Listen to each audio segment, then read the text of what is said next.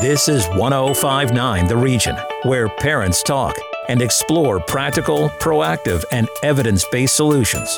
This is Where Parents Talk with Leanne Castellino. Every year, about 4,000 Canadians take their own lives.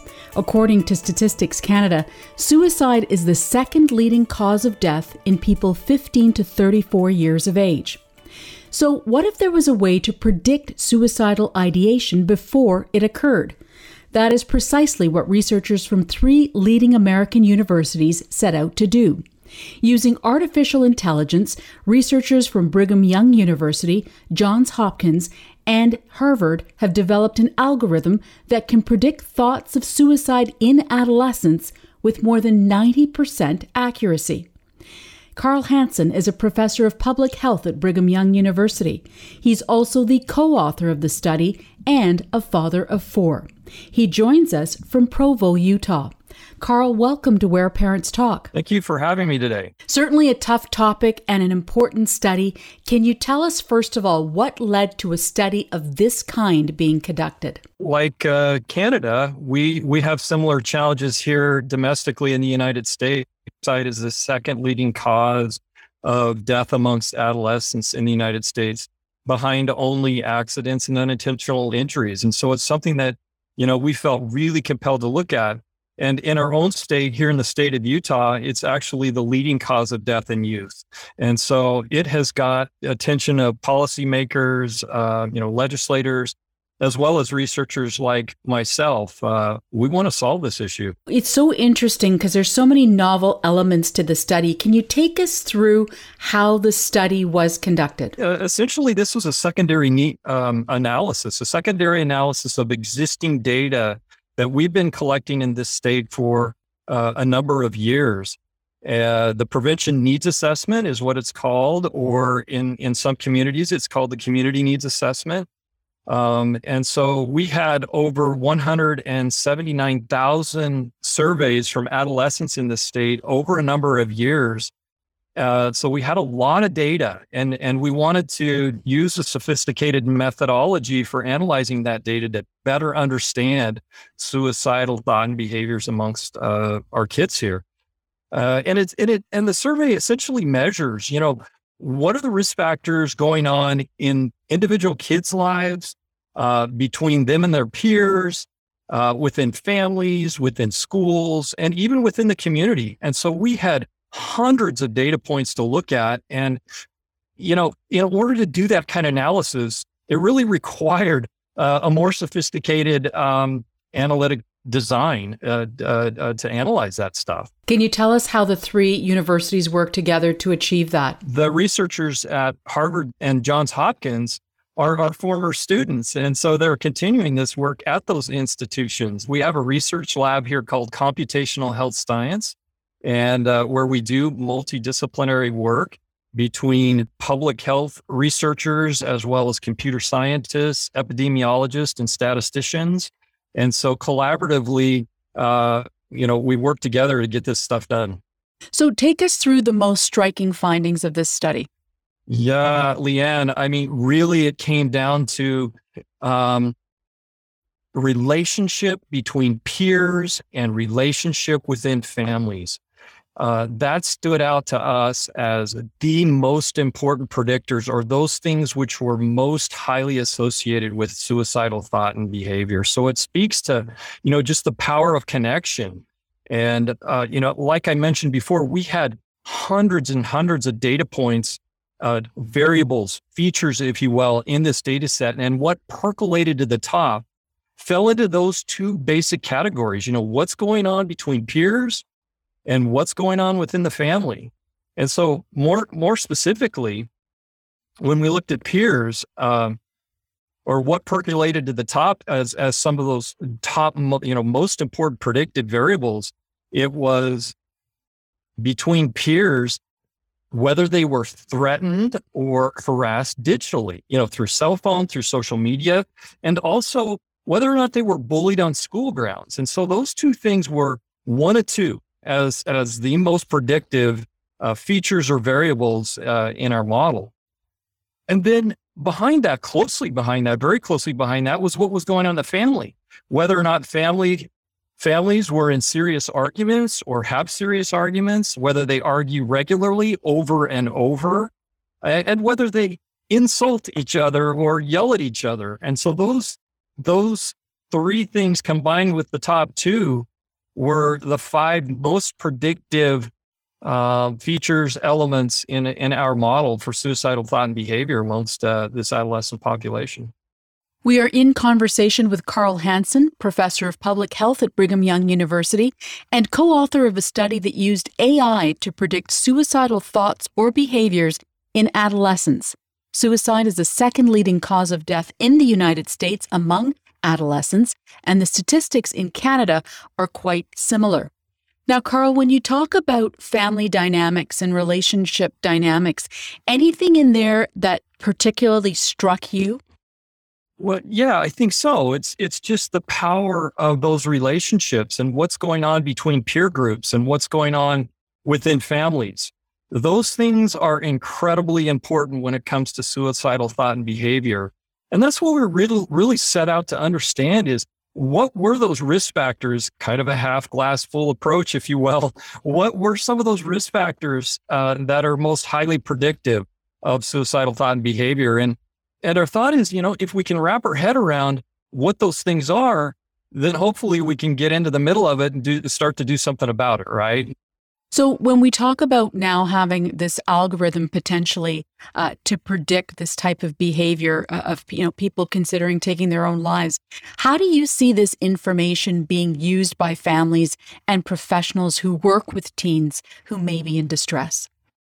Yeah, absolutely. Great question. I mean, that's really where the road meets the road is those of us with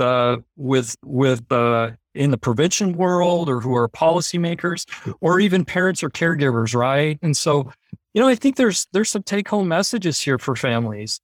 Like me as a father, what stood out was just understanding the damage that persistent, serious arguments can have on our teenagers within the home is really important to understand when it comes to suicidal thought and behavior.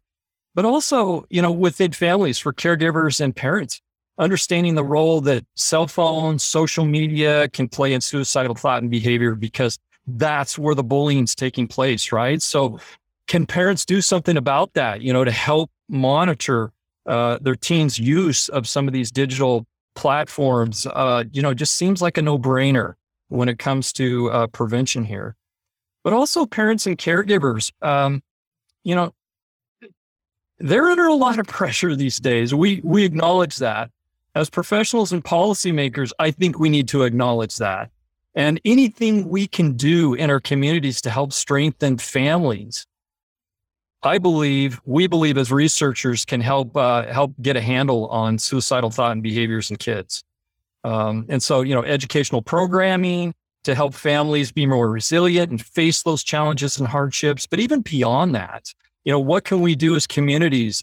What kind of policies can we enact that can help reduce the challenges that families face, the stresses that families face? Because it's obvious from our research that, that's creeping into creating some of these challenges. And then beyond that, Leanne, what can schools do?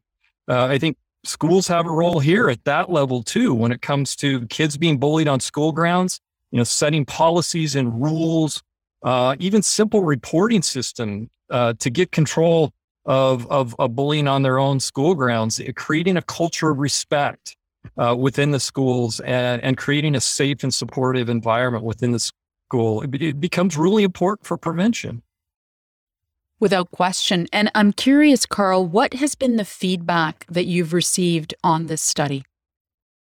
Well, Leanne, it's gotten quite a bit of attention, and I think it's mainly because, some of these things aren't new when it comes to risk factors. We've known these things to be risk factors for many, many years, for things like adolescent substance abuse, for violence, even violence amongst the self. But I think what's really novel or innovative about this is we've been able to show which ones of these risk factors are most highly associated with or most highly predictive of suicidal thoughts and behaviors amongst adolescents. And so, it just seems like to us that that's the place we need to start, right? In communities, maybe resources need to be shifted into certain areas that begin to address those risk factors, those features at a higher level. At the beginning of this interview, you mentioned, Carl, that in Utah, the state that you live in, suicide is the number one cause of death in adolescents. What do you feel the impact could be of this study on your home state? Yeah, that's a really good question. And we're not calling any particular community or school district out with regards to this. This was looking at our state as a whole. We do have some wonderful things that are going on in our communities within our state with regards to suicidal prevention work. I think this just speaks to the need to maybe flip the script. If we know that families are struggling and there's a lot going on in the home that's causing these issues, that's creating these suicidal thoughts and behaviors, then, what can we do as communities, as schools to help strengthen families so they can combat this? And so in our own state, there may need to be that shift in resources to help schools, to help strengthen families, those kinds of programming, prevention programming to begin to address this problem. As a father yourself, Carl, of 4 children, and you've got grandchildren as well, I'm wondering what struck you, if anything, about this study and its findings? Yeah, interestingly, and first, our study also showed something that was really quite fascinating, and that is the lack of fathers in the home was associated with suicidal thought and behavior.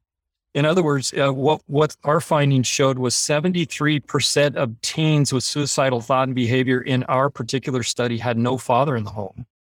And so that's really interesting. And it really begs, the need for additional follow-up research on that particular one. But it also just spoke to me about the relationship that I've had with my own teenagers and how important that is for their positive mental health, right? And so, and I think that's the message for all parents, even all fathers out there, is the role that we play in strengthening the mental health of our own children.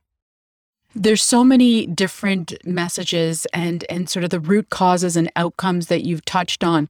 When you talk about social media and the impact of it from a bullying perspective on suicidal thought and behavior, do you think that reframes the discussion among parents, perhaps, that may not be taking this as seriously as maybe they should in terms of having limits on social media usage, device usage, etc., when they hear some of the statistics from a study like yours?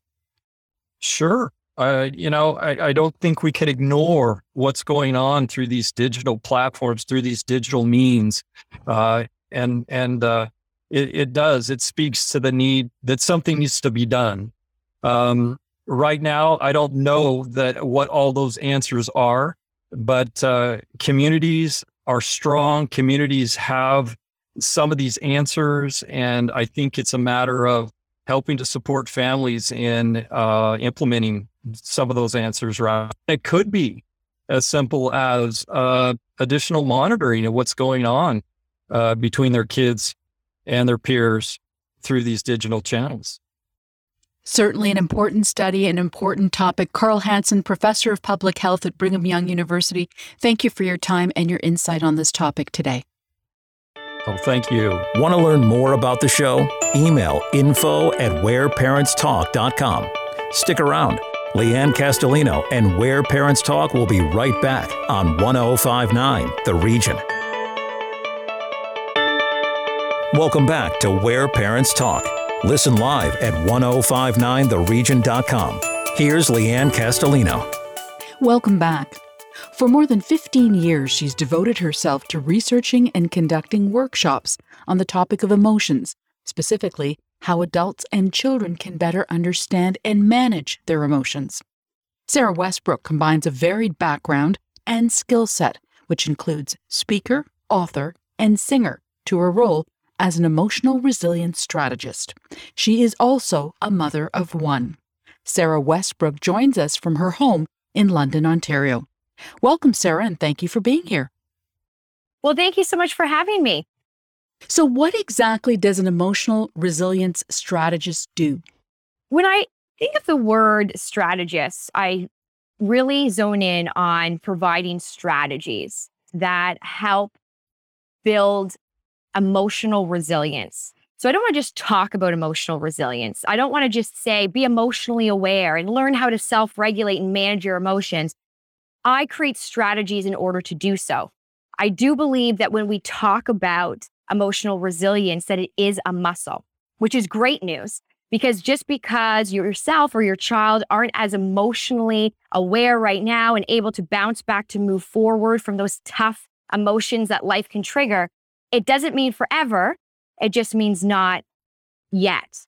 And so when we think about it as a muscle, we say, okay, so I could actually strengthen that muscle with strategies and exercises. So before we get into some of the strategies, I want to go back a bit. We mentioned that you've been at this for over 15 years. Why back then, and you could argue even more so now, why do you believe, or what do you believe is contributing to the need for this type of service that you're providing? I believe that when we talk about resilience, we often look at challenges that we or our children face.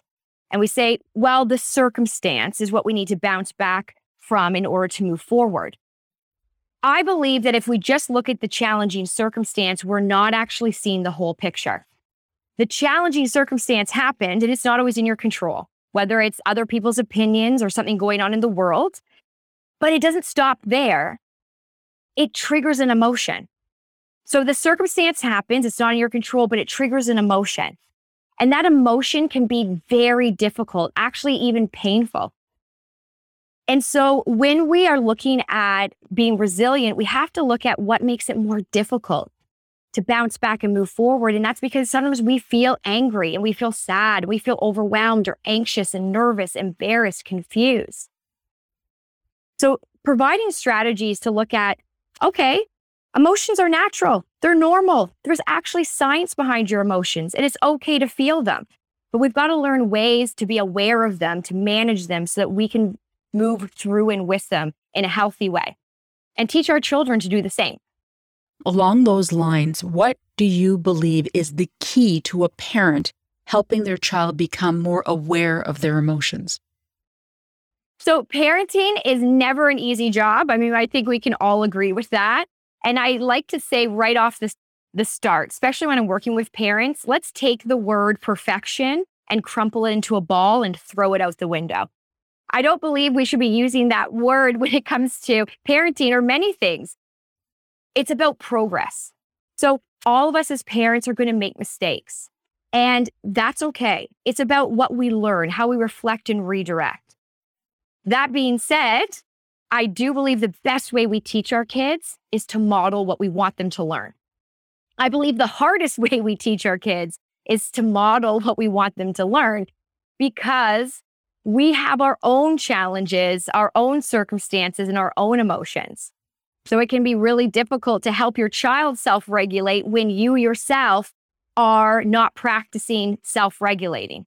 It's hard to teach your child to be emotionally aware when you're not emotionally aware. Knowing that our kids are listening not as much as they're watching, so they're watching you even more than they're listening to you, keeps things into perspective that we must model what we want them to learn. And that when we make mistakes, to be honest about it. Because then we're teaching our kids that they can make mistakes too, and that we're all on a progress and a journey together. It's a very important point that you're making with regard to role modeling. And it, obviously it refers to so many different aspects of parenting and many times easier said than done. So what if you are a parent who now really has to hone in on your preteen, soon to be teens, emotional piece? How can you undo or improve being aware of your own emotions, like you said, in order to better help your son or daughter? So I want to take a line that we hear often, especially during this pandemic, because this pandemic has triggered lots of different emotions for many people. no matter what the age, but especially our youth. Circumstances have happened that have not been in their control, whether it's a lack of a sport that normally happens or missed events, and that triggers big emotions. I want to start with, it's okay to feel. Now, we've probably heard this line, it's okay to feel. We've even heard it's okay not to feel okay. Demi Lovato, that many young people know very well, did a song on it. It's okay not to feel okay. Do you practice it? When we talk about being aware of our emotions and being proactive with mental health, I don't think it's enough just to say it's okay to feel. We have to practice it. So let's just think about this for a minute. And everyone who's listening, have you ever caught yourself doing this? Don't be anxious. Don't be anxious. Don't be nervous. Don't be sad. You shouldn't be sad. Why are you so irritated? Don't be irritated. Don't be frustrated. So just, who here has ever caught themselves telling your own self not to feel a natural human emotion? I'm sure a lot of us right now might be like, yes. Well, when I ask teens this, they say yes, 100% of the time. They have caught themselves telling them own self not to feel an emotion. And I ask them, do you find that helpful? Do you find when you tell yourself not to feel anxious, that anxious suddenly goes away? And they tell me no. You know what they actually say? It has an adverse effect. The emotion starts to get bigger. Like they start to actually have a heightened state of feeling anxious. Or now they feel bad and wrong or shame that they're feeling that natural emotion and that it's not just instantly going away. So I say to them, how about the strategy of reminding yourself that it's okay to feel what you're feeling? Just like you'd want somebody else to tell you, it's okay to feel what you're feeling. It's natural. It's normal. You're a human being that has a wide range of emotions. Practicing telling yourself it's okay to feel provides connection back to yourself. As parents, we must model this. We must model to our kids, even telling our own self, it's okay to feel what I'm feeling. I don't just have to feel happy. I'm allowed to feel frustrated. I'm allowed to feel anxious. I'm allowed to feel sad. I'm allowed to feel nervous. It's okay to feel those emotions. And even reminding your child it's okay to feel them by saying them sometimes out loud. Saying when you're cooking, because you're cooking and something's not, the pot's boiling up, and you can say, oh, I'm feeling frustrated right now. It's not working out the way I had planned. And that's just planting a seed for them that, oh, you feel emotions too? Oh, it's normal to feel emotions. Oh, it's okay to feel them. And that can be the foundation where you can springboard from into, okay, but now what do I do with the emotion to manage it in a healthy way? You are listening to Where Parents Talk on 105.9 The Region. I'm Leanne Castellino in conversation with Sarah Westbrook, emotional resilience strategist, author, and mom. Sarah, when we talk about emotional resilience, what trends are you witnessing among teens and young adults these days? And these are people that you're seeing in schools and elsewhere. You facilitate workshops with them. What kind of feedback are you getting from these groups? Constantly, I hear that they want to know that they are allowed to feel what they are feeling and that it's not bad and wrong to feel a wide range of emotions. I say to parents, connection before redirection. Oftentimes, we want to add logic into emotions and we want to redirect. Oh, you're feeling sad. No, you should do this and you can feel happy again. When we think about ourselves, even as an adult, and say you're feeling frustrated or you're feeling sad, and whether it's a spouse, a partner, a colleague, a friend comes to you and they instantly add redirection and logic into your emotions. So you're feeling frustrated and they say, oh, you don't need to feel that way. You should feel this way. Oftentimes people tell me that is not helpful. They start to feel more irritated. They're like, you don't tell me what to feel. This is what I'm feeling. So there's a place for redirection, but we want to start first with connection. We want to start first by saying, you are allowed to, I see you're feeling frustrated and that's okay. And that's what teens and preteens tell me constantly. They just want to know that they are allowed to feel what they are feeling before logic and redirection is added into that emotional state that they're in. Such a natural reflex for parents to want to do that, right? take that, whatever that feeling is of their child that they're expressing, and make it better somehow. Absolutely. So what if emotions weren't about fixing and changing them? What if emotions were about supporting them? Because what if that was the greatest way not only to build connection, but to remind your child that they are someone that feels a wide range of emotion, and that's okay. But finding healthy ways to move with and through the emotion is beneficial. Not avoidance of the emotion, but awareness. Not suppression of the emotion, but management and self-regulation of the emotion. That becomes the skills worth practicing and modeling. Now, as a mom yourself, Sarah, I'm curious, what is your approach to emotional well-being in your own home with your son?